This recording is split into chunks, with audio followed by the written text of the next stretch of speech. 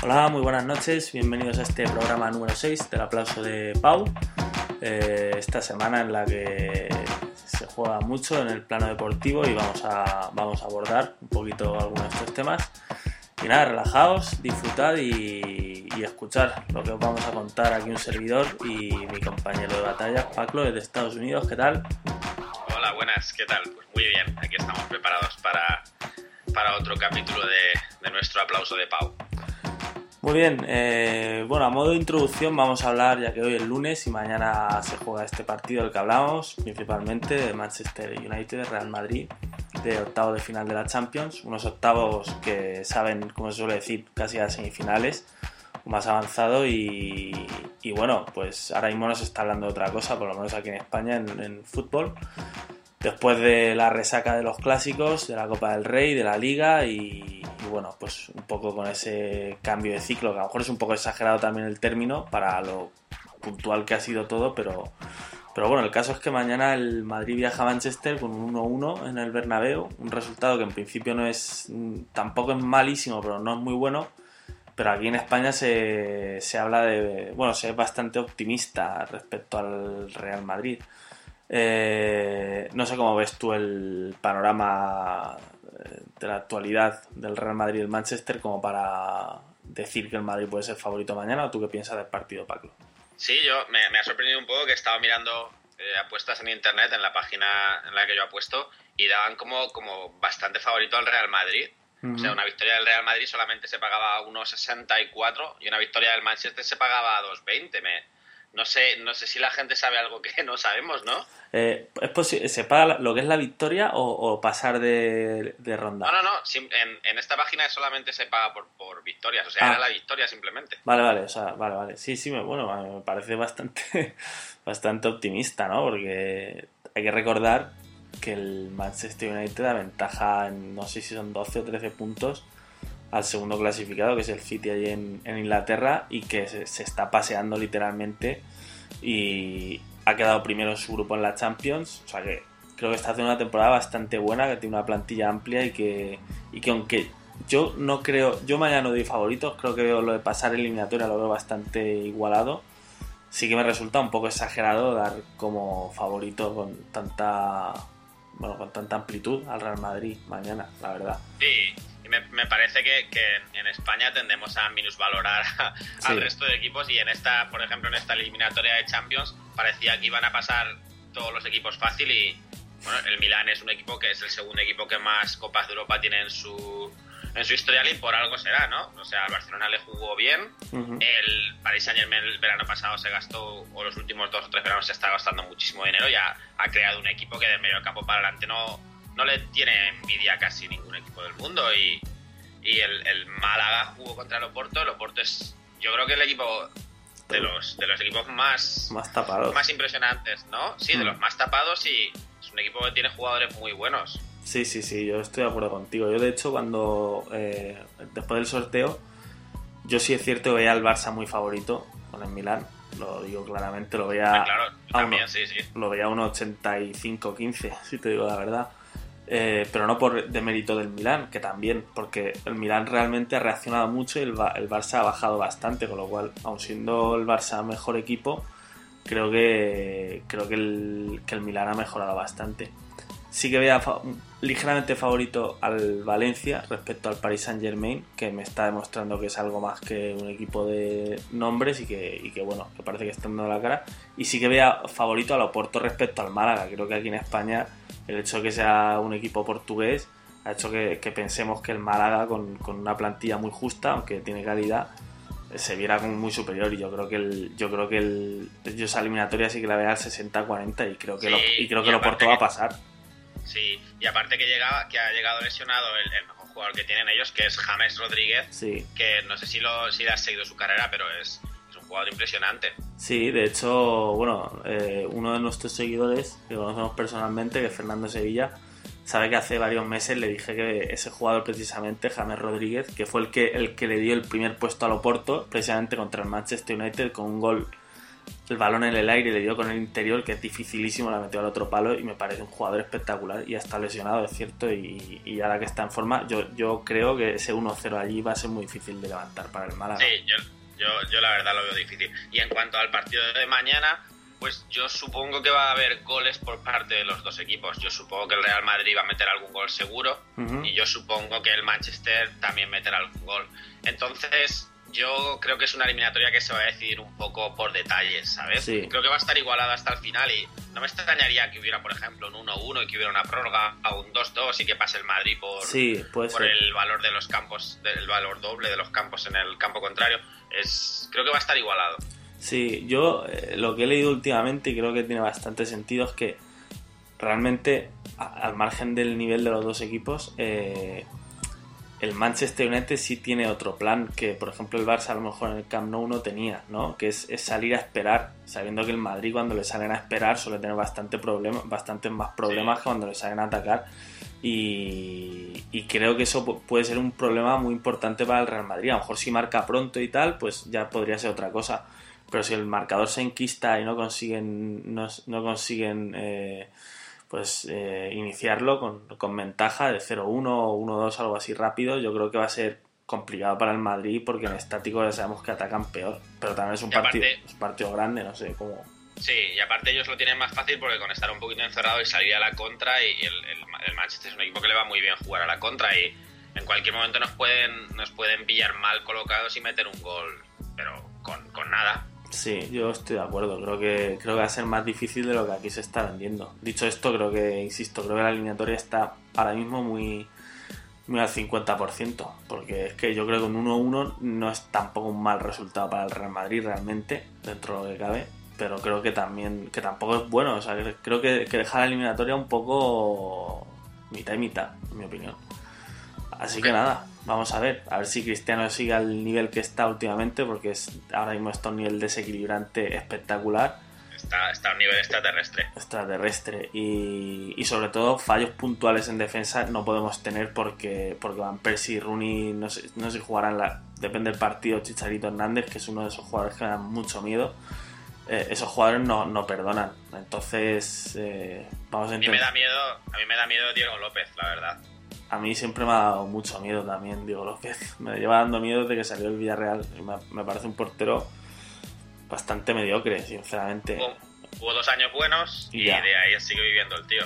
Sí, no me parece un portero malísimo, pero vamos, no me parece para jugar en el Real Madrid. Aunque no me parece una mala solución, dicho esto, para lo que había. Pero vamos, creo que no tiene un nivel de equipo medio para mí de la Liga Española. Muy bien. Bueno, pues dicho esto, vamos a retomar una vieja sección que de momento, bueno, solo habíamos hecho una versión, valga la redundancia, es de un poco ahondando en el baúl de los recuerdos, y vamos a recordar que fue de aquellos deportistas que en su día fueron leyenda y que bueno, pues se les ha perdido un poco la pista a lo mejor, y bueno, pues ahora llevan una vida a lo mejor más normal, pero bueno, siguen siendo vidas interesantes por lo que fueron en su día. Entonces, si quieres, Pablo, si quieres empezar tú y con tu deportista, y sorpréndeme, porque como no hemos hablado de esto, sinceramente no sé por dónde pueden ir los tiros. Muy bien, voy a empezar con una frase que dijo hace un poco de tiempo en una entrevista en la BBC. ¿Okay? Vale. Los alienígenas tienen gran influencia sobre mí. Los veo, siempre están en contacto conmigo, hablándome. Puede parecer ridículo, pero obviamente mis éxitos han sido con su ayuda. He sido campeón olímpico y mis logros se escribirán en la historia. No sé quién es, y lo que no sé es cómo no he podido enterarme de esas declaraciones estratosféricas, nunca mejor dicho. Muy bien. Bueno, pues el personaje del que vamos a hablar hoy es el hoy conocido como Johan Müller. Juanito. Johan Müller, que fue conocido como Juanito durante, ¿qué sería?, 2 o 3 años. Hasta que se supo que se dopaba, entonces volvió a ser Johan Müller aquí en España. hasta que se supo que se dopaba.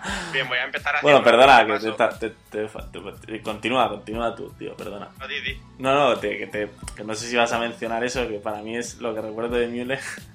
Es que aquí, tío, se nos llevó uno a la boca, ¿no? De decir Juanito, sí, tal, un deporte que además que la gente no sabía ni de qué iba y en cuanto salió que se dopaba, tío, volvió a ser el alemán Johann Müller. Claro, hombre, por supuesto. En España ya sabes cómo somos así. Bueno, voy a hacer un repaso primero de su carrera. Él empezó a competir muy joven, con 17 años, en el circuito internacional y empezó a tener mucho éxito, ganó incluso 2 mundiales junior, hasta que en el 93 algo le frenó en seco. Sí. Y es que Johann sentía malas vibraciones. O sea, es un personaje muy curioso, yo no recordaba todas estas cosas. No, yo tampoco, te recuerdo muy poco. Todo lo que me cuentes creo que va a ser nuevo para mí. Muy bien. Bueno, pues su hermano, y que también era su representante, Martin, le envió a una santera portuguesa llamada Justina Agostinho, que hasta entonces había sido empleada de la limpieza, pero que le aseguró que alguien de su entorno deportivo le quería mal, culpando de ello al que entonces era entrenador jefe del equipo alemán. Entonces, el entrenador del equipo alemán empezó a desconfiar, Johann empezó a desconfiar de todos los que fueran ajenos a su clan, llegando a consumir únicamente el agua que bendecía a esa santera portuguesa. Madre mía, qué cabeza, tío. Sí, toda la historia es muy normal. Entonces, coincidiendo con la llegada de Justina al entorno, pues empezó a haber muchísimas disputas, lógicamente, con la Federación Alemana. Y en el año de 1997 él decidió que se iba de Alemania a competir, y después de tantear otros países, se lo ofrecieron a la Federación Española, que te puedes imaginar que aceptó, lógicamente. Y esto es porque a Johann le daban buenas vibraciones los esquiadores españoles. Yo no creo que hubiera muchos, pero le daban buenas vibraciones. Madre mía, a ver, pero si había cuatro esquiando aquí en España. Pues de los 4 le daban buenas sensaciones. En el año 99 consiguió la nacionalidad y ya fue apodado cariñosamente Juanito. Esto es muy bueno también, en el año 2000 empezó otra vez a ganar trofeos en los circuitos de esquí. Bueno, lo hemos dicho, él competía en esquí de fondo. Sí. No, pero bueno, continúa. Realmente el deporte, ¿no? Por el que Juanito se hizo una figura popular en el deporte de este país fue no me acuerdo, se llama esquí de fondo, de que se paran y tiran con una escopeta y es la persecución. Bueno, pero él era mejor en el otro tipo de cosas, pero también ganó torneos en lo de persecución combinada. Pero él, lo que es curioso es que pertenecía a la Federación Murciana de Esquí.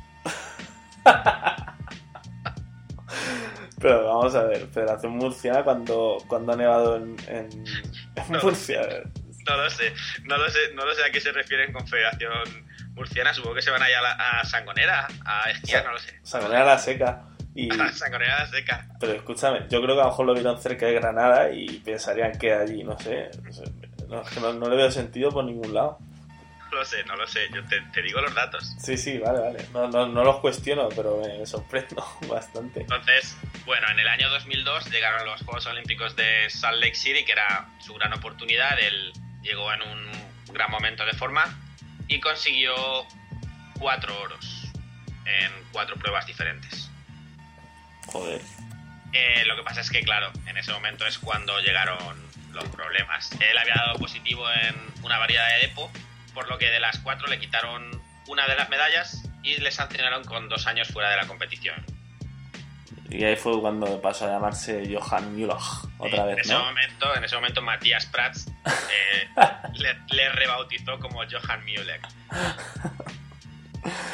Entonces ellos no quedaron contentos y estuvieron defendiendo bastante tiempo que él no se había dopado, pero después de bastantes años sí que pues casi que incluso él lo reconoció que se había dopado. Él dijo que iba a volver después de la sanción, pero en 2004 se retiró de la competición y publicó sus memorias, que se llamaban Allein gegen alle, que significa solo contra todos.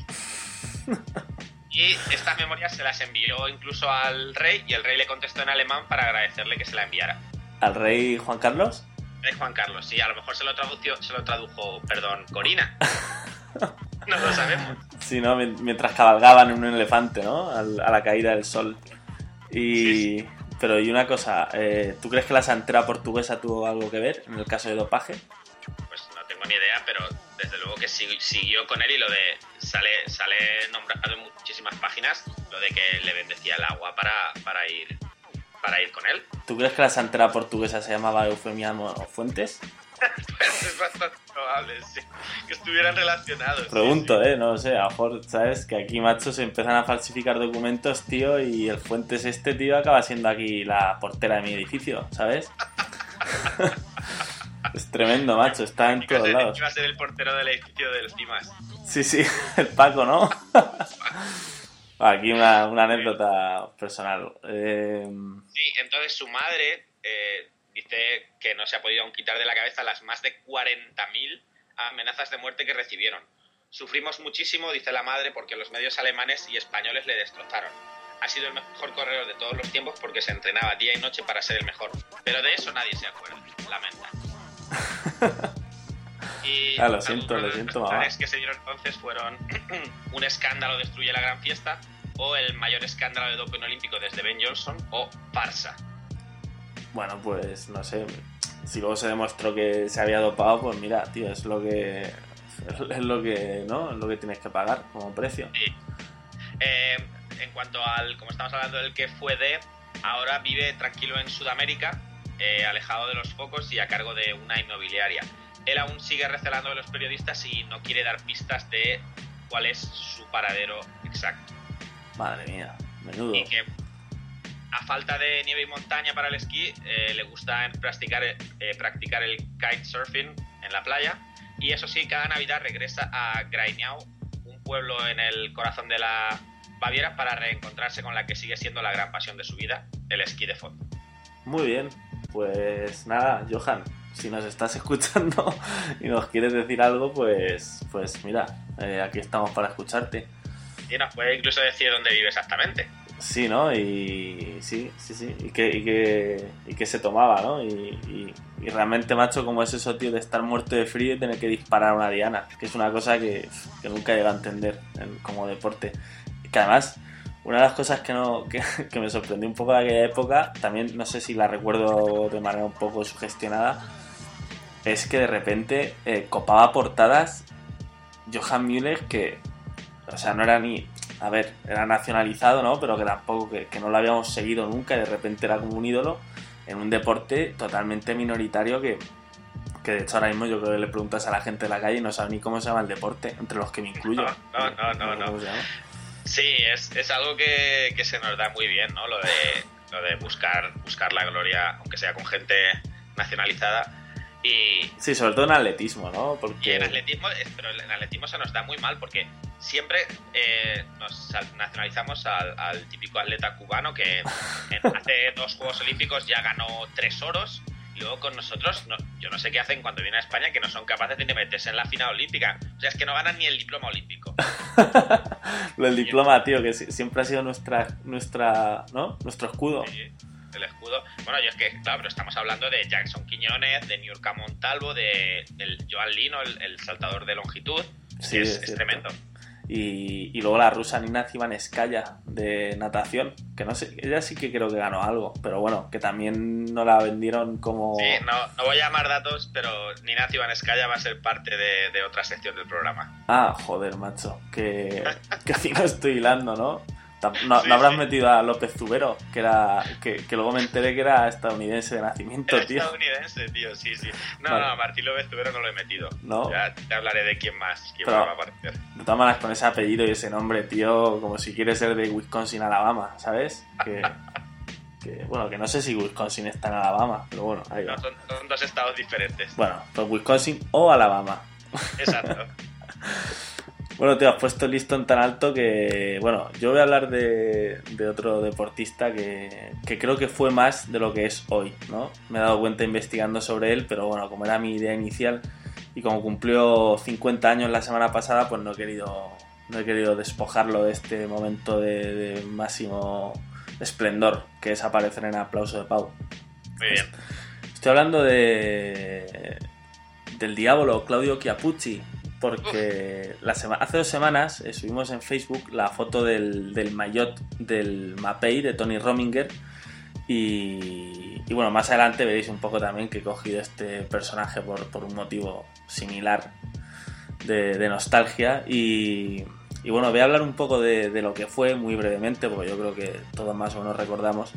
Claudio Chiappucci fue un ciclista italiano que peleó durante principios de los años 90 con Miguel Indurain y con Gianni Bugno, que no sé si te acuerdas de Gianni Bugno. Hombre, por supuesto, sí, Gianni Bugno era un tío muy muy completo, Sí, era la época en la que personalmente yo creo que es la época que yo creo que los españoles en general, y yo por lo menos sí, yo creo que casi todo el mundo, nos centramos más o nos volcamos más con el ciclismo, no solo por la gente que había y por cómo eran las etapas, sino porque bueno, pues no había estos escándalos que hay ahora de dopaje, que no digo que no se doparan, pero no lo sabía, entonces bueno, pues tenemos una sensación de limpieza superior a la que hay hoy y bueno, era todo un poco épico, ¿no?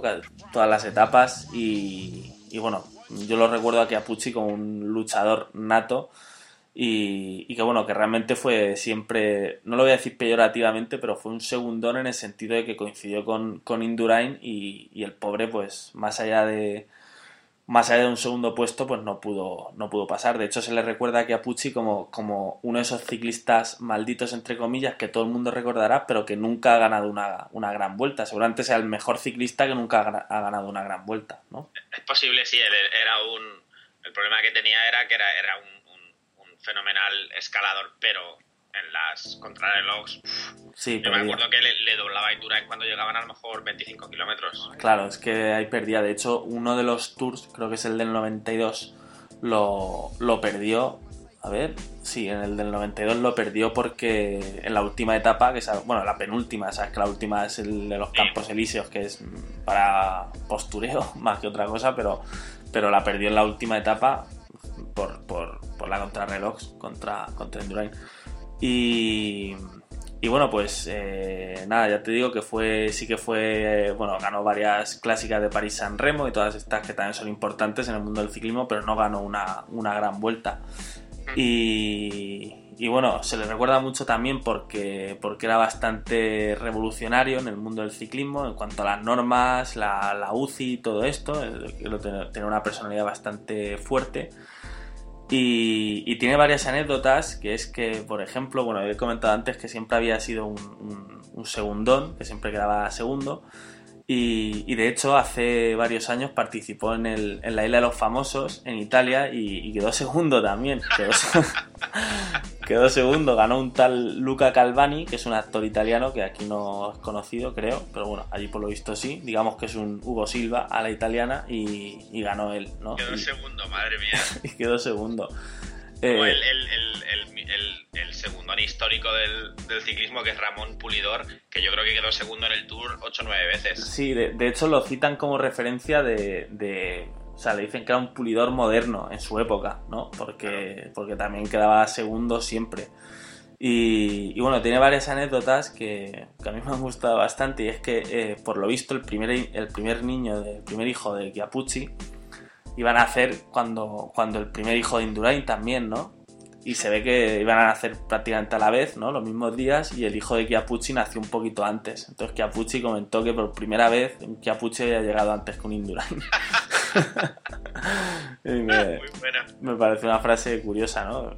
Al fin, yo creo que ya él, además por lo que he leído, pues le tenía bastante admiración y respeto a Indurain, o sea que tenía muy buena relación personal, pero que en la carrera pues él decía que intentaba siempre ganarle, a pesar de que pudiera perder una minutada en el esfuerzo, pero que nunca lo consiguió, porque Indurain decía que era de otro planeta. Dice que te dejaba ganar las etapas de montaña y luego la contrarreloj te destrozaba, y realmente es lo que hacía, ¿no?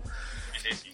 Y bueno, he leído en la entrevista que está no molesto, pero está muy decepcionado con el ciclismo de hoy, con los avances tecnológicos. Dice que se ha perdido mucha lucha, mucha emoción, que el que va segundo está corriendo para ser segundo, el que va tercero para ser tercero, y que nadie aspira más de lo que le toca, y que al final pues no hay emoción. Yo no puedo dar fe de ello porque no estoy siguiendo mucho, pero bueno, está bastante molesto. También he leído que en el podio de 1994, por lo visto, bueno, en la celebración con las azafatas y tal, le tocó el culo a las dos azafatas. Me ha parecido también digno de ser contado. No me suena nada raro, ¿no? Viniendo de italiano. No sé, que fue bastante sonado. Yo no sé si era algo habitual o no, pero vamos, creo que siempre ha habido respeto y tal en ese sentido. Pero bueno, él pues tuvo eso. Y bueno, también he leído que en el Pro Cycling Manager 2009, que no, es un juego de ciclismo que he oído 1000 veces, pero que obviamente nunca he jugado, porque además pienso que va a ser de esos que te vas a dejar los dedos en el teclado, y por lo visto dicen que es imbatible, ¿no? Y él dice que es que ya le hubiera gustado ser tan bueno en la realidad como en el Pro Cycling Manager, pero bueno, que ahí se ha quedado, ¿no?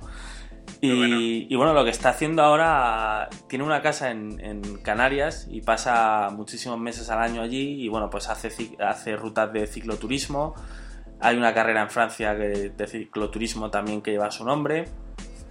Y nada, juega al pádel, al tenis, es representante de una marca de bebidas energéticas y bueno, las va, digamos que vendiendo con su imagen por todo el mundo. Y iba a decir otra cosita más. No me importaría nada echarme unas cañas con Chiappucci. A mí tampoco, pero bueno, pero seguro con Pantani no te las echarías ya, ¿a que no? Con Pantani ya no tanto, ¿no? Sí, pues Pantani, bueno, él fue además digamos que ¿Precursor? Sí, el precursor, el que dejó en la herencia del equipo carrera a Pantani, justamente cuando él se retiró, se quedó Pantani al frente. Luego ya, pues, lamentablemente, murió. Y nada, ya te digo que sigue jugando, juega mucho al golf, al tenis, también juega al fútbol, hace cacería en el sur de Italia, porque sigue viviendo en Varese, que es su ciudad natal, y nada, sigue conectado al mundo del ciclismo, pero bueno, más como aficionado amateur, pasa mucho tiempo en Canarias y bueno, pues de vez en cuando se deja ver por la televisión en algún programa de espectáculos y tal, o en algún reality show, como es el caso. Pero ya te digo que buscando me ha parecido más interesante lo que fue que lo que es ahora. Lo que pasa que quería darle mi pequeño homenaje desde este... Sí, tampoco la vida de Müller, de Juanito, hoy es tan interesante, ¿no? Pero... Sí, pero bueno, la verdad es que Juanito, nuestro amigo Juanito, ¿no?, ha dado mucho de sí. Tanto en la historia que has contado como en su momento aquí en las portadas de los periódicos. Sí. Bueno, hay unas fotos que intentaré colgar alguna en el artículo del blog. Hay algunas fotos muy, muy buenas. Sí, pues sí. Vamos a intentar esta semana subir alguna foto de lo que estamos hablando ahora y que seguro que creo que van a gustar bastante. Porque además yo creo que la gente que nos escucha conoce con mayor o menor profundidad estos personajes de los que hablamos.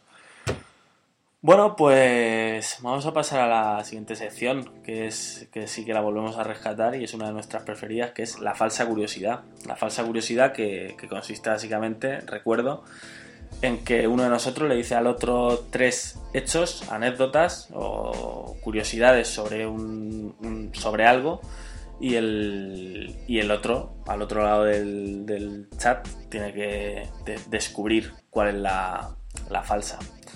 Y si quieres empezar tú, por seguir el mismo orden que llevamos, Pablo. Bueno, como te dije que me gustó mucho tu idea de intentar hacerlo todo monográfico. Con un solo tema, y esta vez va a ser de deportistas nacionalizados por España. Vale. Entonces, como ya hemos comentado antes, la primera va a ser Nina Zibanejskaya. Madre mía, Nina, nunca tuviste tanta repercusión ni tanto éxito en tan poco tiempo. No creo que la hayan nombrado muchas veces últimamente, ¿no? Bueno, Nina Zibanejskaya, que he estado buscando un poquito de información, ella participó en 5 Juegos Olímpicos diferentes, los primeros con Rusia y luego otros con España, y con España llegó a ganar un bronce olímpico en Sydney 2000. Sí. Entonces el dato es el siguiente, que me he encontrado y lo he visto en varias fuentes. Hace 3 años, en 2010, ella salió del armario. ¿Te acuerdas que ella estaba casada con su entrenador en su día? Sí, me suena, sí. Bueno, pues hace 3 años ella salió del armario y lo que no sé si es verdad o no, pero que he encontrado por internet es que hay rumores de que estaba liada con la capitana del equipo de waterpolo, con Jennifer Paraje. Madre mía, lo que pasa... La falsa curiosidad es si de verdad salió del armario y si de verdad estaba liada con la capitana del equipo de waterpolo. O sea, ¿qué pasaría, no? Subacuáticamente. Pues no lo sé, tío. Yo... Bueno, va, continúa. Yo... Sigo. No sé. El segundo es Mike Smith, un jugador mítico. Sí, de Estudiantes y Real Madrid, ¿no? Sí, que jugó en el Real Madrid, muy atlético, y que jugó con la selección española 2 campeonatos, en el 95 y en el 97. Sí. Y lo que quiero que sepas si es verdad o es mentira es que el logotipo de la ACB es Mike Smith haciendo un mate. Como Jerry Smith, Jerry West, ¿no? Jerry West en la NBA, pues en España es Mike Smith haciendo un mate. Bueno, que sepas que estoy jugando muy limpio y no estoy buscando nada, ¿eh? Estoy prestando atención. Solo faltaba. Ya, pero bueno, yo lo dejo caer por si acaso se interpreta algún silencio mío como que estoy buscando. No, lo estoy escuchando. No. Y el tercero es Cataña. Cataña, un jugador brasileño que llegó a jugar 3 partidos como internacional con España en una época bastante más triste de la de ahora. Sí, y tanto. Y bueno, jugó en varios equipos, en el Málaga, en el Celta. Bueno, y la curiosidad es que consiguió quedar segundo en un pichichi en España con 24 goles, empatado con Hasselbein y solamente superados ambos dos por Salva Ballesta, quien metió 27 goles. Su año con el Racing, ¿no? Salva sería con el Racing, sí. Estamos hablando del año 99-2000. Vale, pues bueno, yo no sé, por los datos que me das, el tono, la entonación de tu voz, yo creo, sinceramente, que me ha gustado mucho. Si es mentira, me ha encantado tu imaginación. Creo que Mike Smith no es símbolo de nada en su vida, o sí. Sí lo es. Sí, no jodas. Es algo que me ha parecido impresionante, tío. Mike Smith es el símbolo, el logotipo de la ACB es Mike Smith. Joder, bueno, no, entonces, mi segundo intento, aunque ya he fallado, voy a decir que... No sé, creo que Madre mía, es que voy a fallar todas, tío. Creo que es mentira la de Zibanskaya. Sí, esa es la mentira. ¿Cómo te van las historias de lesbianas? Bueno, tenía muchísimo sentido, Paclo. Joder, te las curras muchísimo, tío. De hecho... He buscado, tío, el nombre incluso de la capitana del equipo de waterpolo, que ni me acordaba quién era, claro, lógicamente. Sí, lo has dicho y me ha sonado, joder, algunos Juegos Olímpicos haberlo escuchado, pero vamos, no tenía ni idea, ¿no? Y sí me ha... Joder, Mike Smith, macho, me ha dejado totalmente tocado, ¿eh? Sí. ¿Qué pasa? ¿No hay jugadores? Si aún me ibas a decir, que no venía al caso en este sentido, pero me ibas a decir Ricky Winslow, ¿no?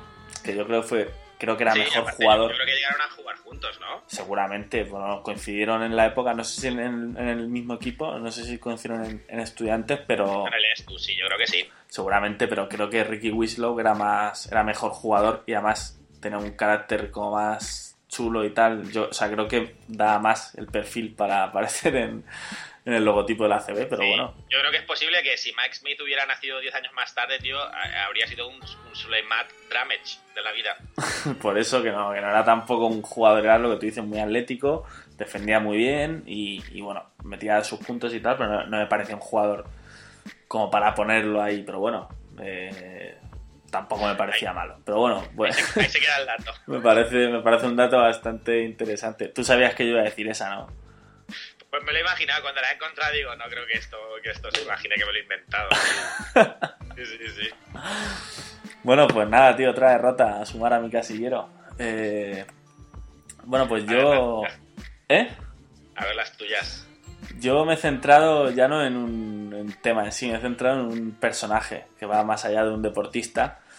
Y bueno, yo como me gusta relacionar las secciones las unas con las otras, y mañana es el partido del que hemos estado hablando, de Manchester United Real Madrid, me he centrado en el que, aquí te voy a dar un dato gratis que no viene en el concurso, y en el que según la revista Insider United, que es la revista oficial del Manchester United, es el mejor jugador de su historia, y no es otro que Eric Cantona, Me he centrado en él y realmente creo que me puede haber sacado buscando 40 anécdotas, pero finalmente he elegido algunas, ¿no? Y bueno, hay otra que me la he inventado que ya verás cuál es. Bueno, vamos allá. Vamos allá. Bueno, tú sabes su carácter problemático, ¿no? Hombre, lo recuerdo pegándole una patada a un espectador, o sea que... Esa anécdota no la he cogido porque era tan obvia que sabía que no entraba a concurso. Efectivamente, le pegó una patada a ese espectador. Bueno, precisamente por su carácter, vamos a empezar. Y es que cuando jugaba en el Montpellier, en su etapa en Francia, en una pelea con su compañero de equipo, Lemoult, le lanzó las botas a la cara y provocó que 6 compañeros exigieran su despido. Pero, que aquí viene lo que más me ha gustado, pero finalmente se quedó gracias al apoyo de compañeros como, cuidado, Logan Blanc y Carlos Valderrama. Carlos Valderrama, que parece ser que... ¿Montpellier? Sí, tío. Sí, es así. Bueno, o no, porque no sabemos si está en la verdad o la mentira, pero ahí lo he puesto. Ahí está escrito, Carlos Valderrama, que bueno, fueron los que le salvaron el pellejo en aquella lucha, ¿no? Muy bien. Luego otro hecho es que en 2003, en un partido de fútbol playa, porque tú sabes que él juega al fútbol playa, ¿vale? Disputado en Italia, llamó, abro comillas, maricón de playa a Julio Salinas tras una jugada... Por favor, déjame terminar. Tras una jugada en la que Cantona entró a la altura de la rodilla de la que se quejó amargamente el delantero español. Posteriormente, tras las pruebas pertinentes, se supo que Salinas tenía roto el ligamento interior cruzado. Venga.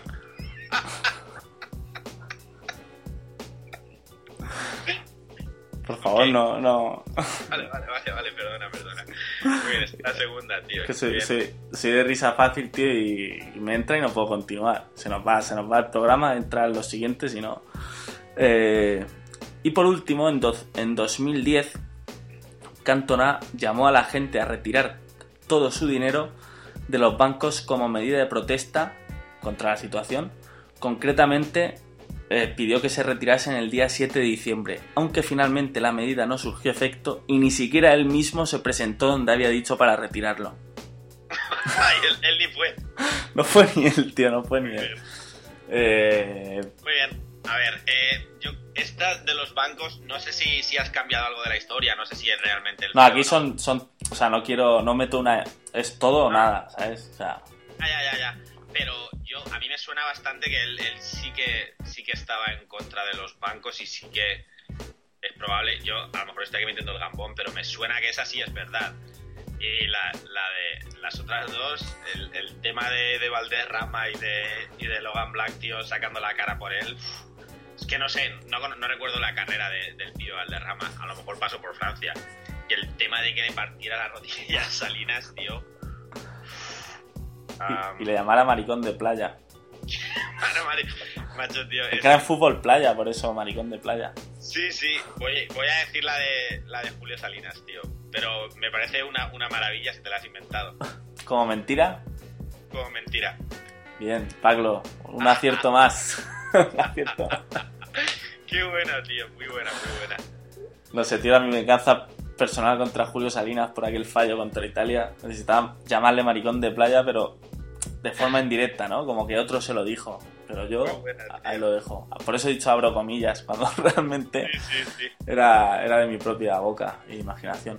Bueno, pues Pablo, tío, otra semana más. Ya no las cuento porque creo que no has fallado las 3, ¿no? Esta es la tercera edición y yo solo he acertado una, así que nada, ahí seguimos. 3-1. 3-1, no. Sí, 3-1, digamos. 3-1. Bueno, pues... ¿Estamos a las apuestas? Vamos a cerrar como cada semana con la ludopatía y el vicio unidos en las apuestas semanales.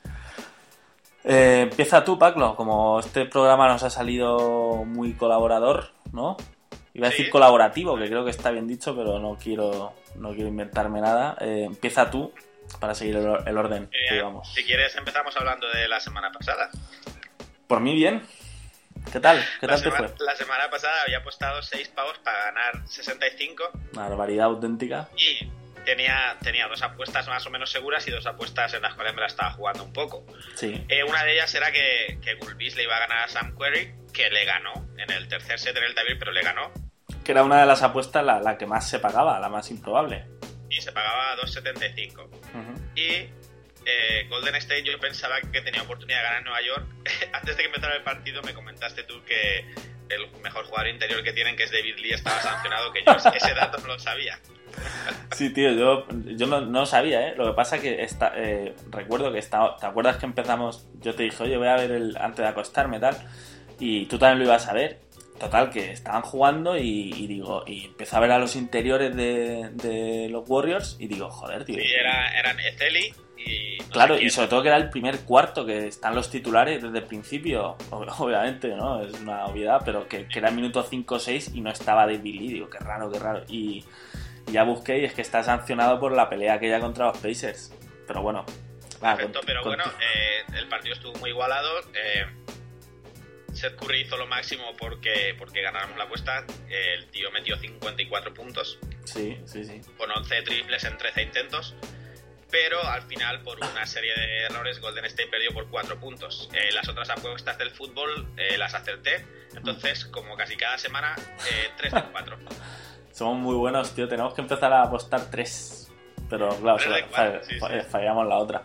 Pues nada, una lástima, Pablo, porque ahí va una buena ganancia. Una ganancia muy buena, sí, era para un tiempecito.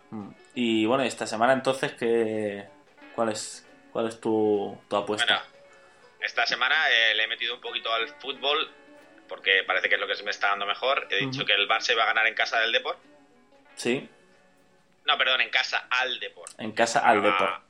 A 1-11, o sea, digamos, yo ahí no creo que haya ninguna duda. Aparte el Barça, digo yo que irá con un poquito de enfado, ¿no? Sí, de orgullo. Sí, yo creo que ese partido lo tienes hecho, creo. Otro es que la Juve le va a ganar en su casa al Catania, que se pagaba 1.31. Ese sí que... ¿1.31 en casa de la Juve? No, en su casa, sí, en casa de la Juve.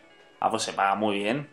Sí, no se pagaba mal. Pues la Juve no tiene la liga resuelta aún y la Juve, no, vamos... Lo que pasa es que el Catania está haciendo buena campaña, pero bueno. Sí, pero bueno. Bueno, no sé, creo que me parece un acierto por tu parte. Creo que es una apuesta muy buena. No me gusta que me digas esto quiere decir que va a ser la que voy a fallar, claro. Como la de Raonic, no te preocupes. Y las otras dos son que el Borussia va a ganar fuera en campo del Schalke 04, que no se pagaba tan alto, es a 2.11. O sea que dan más favorito casi al Schalke 04, no sé por qué. Creo que en casa del Schalke. Sí, y creo que el Borussia juega esta semana en Champions también. Sí. Contarán con el cansancio y tal. Eso es cierto y no es menos cierto que creo que el Schalke no está muy lejos del Borussia, No sé, bueno, yo lo veo como una liga bicéfala con el Borussia y el Bayern, y así lo veo en mi cabeza. Como no he visto ni un partido en todo el año, me lo voy a imaginar.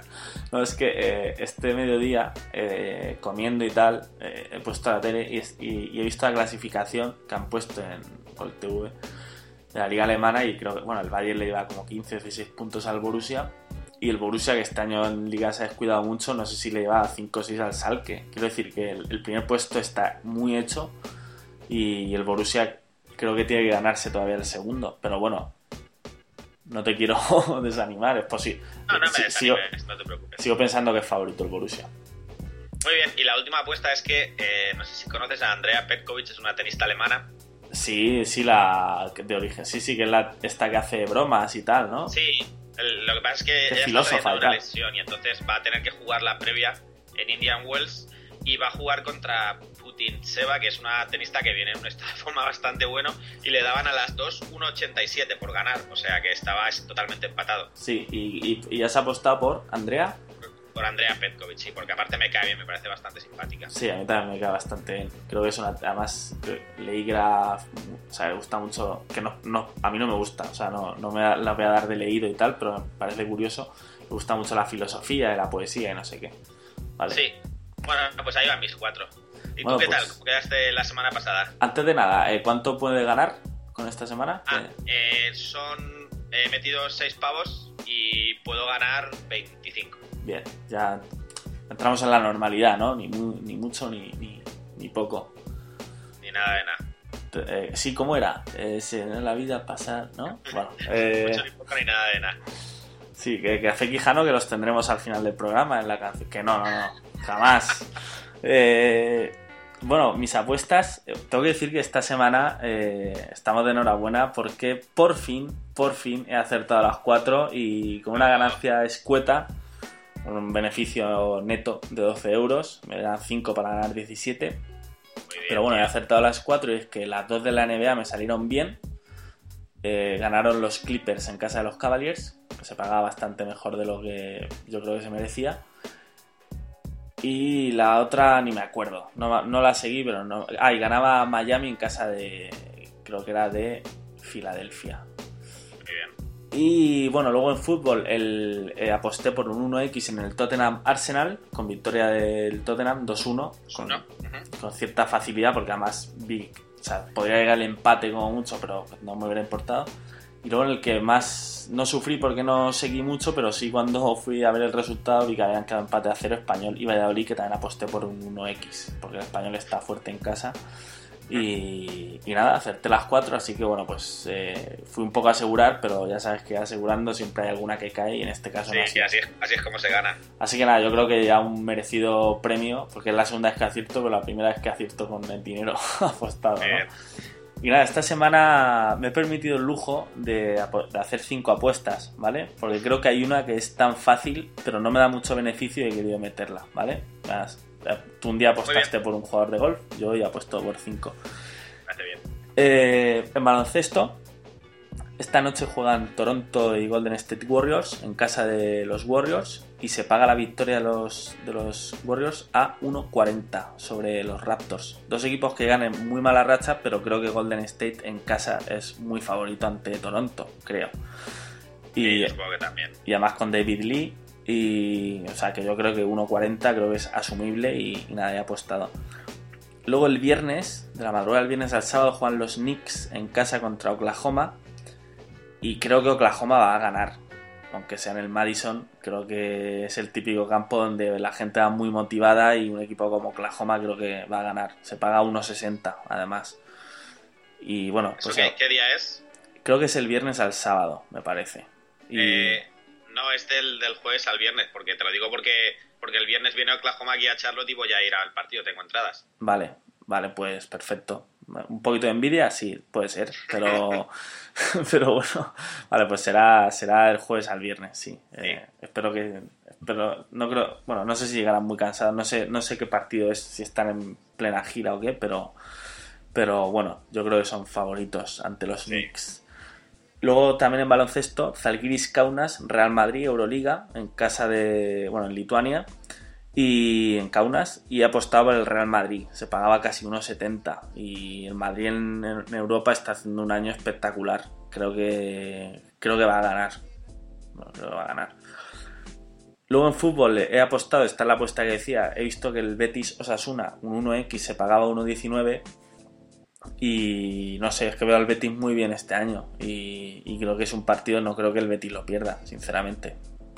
No, están fuertes. Están muy fuertes, a 1.19. Bueno, y luego la que, ya que he ido bastante por el partido de mañana, he apostado en el Manchester United Real Madrid de mañana, un poco por lo que tú decías, que estoy de acuerdo contigo, he apostado porque hay más de 2 goles en el partido, ¿vale? O sea, un 1-1 no me vale, pero ya a partir de ahí todo lo que sea me sirve. Y se pagaba 1.55 y creo que va a ser un partido de ida y vuelta con dos equipos muy ofensivos, con carencias en defensa y que creo que va a haber más de 2 goles, sinceramente. Sí, yo creo que también. ¿Vale? Es en el total de los 90 minutos, o sea, si vamos al 1-1 a la prórroga, o sea, a la prórroga después del 1-1 ya no me sirve, pero bueno, en esos 90 minutos yo creo que puede haber más de 2 goles. Y bueno, he apostado 5 euros para ganar 33. Muy bien, tío. Muy bien. Así que nada, vamos a ver qué tal. Suerte. A ver qué pasa, ya lo contaremos la semana que viene. Y bueno, nos vamos a despedir con un tema. Esta semana era yo el encargado de decidir. Y ya como dije el primer día, de momento, ya veremos luego, no me quiero centrar en música negra exclusivamente. Así que saliendo un poco de ese registro, he ido a un tema que me gusta mucho, no sé si tú lo conoces, el grupo es The Empire of the Sun, ¿lo conoces? No. Bueno, tiene una canción bastante conocida que se llama Walking on a Dream. Yo creo que cuando la escuche vas a saber cuál es, porque creo que es bastante oída. Y bueno, es un grupo de estos que se suele llamar un One Hit Wonder, y la verdad es que no tienen prácticamente nada más, pero creo que esta canción es bastante famosa y bastante positiva. Y nada, con ellos me quiero despedir, así que por mi parte nada más, desearos una buena semana, seguir atentos a nuestros perfiles en redes sociales y nos vemos o hablamos la semana que viene. Muy bien, un abrazo muy grande para todo el mundo y gracias a todos los que nos oís y a los que llegáis hasta este momento del podcast. Venga, muy bien, hasta luego.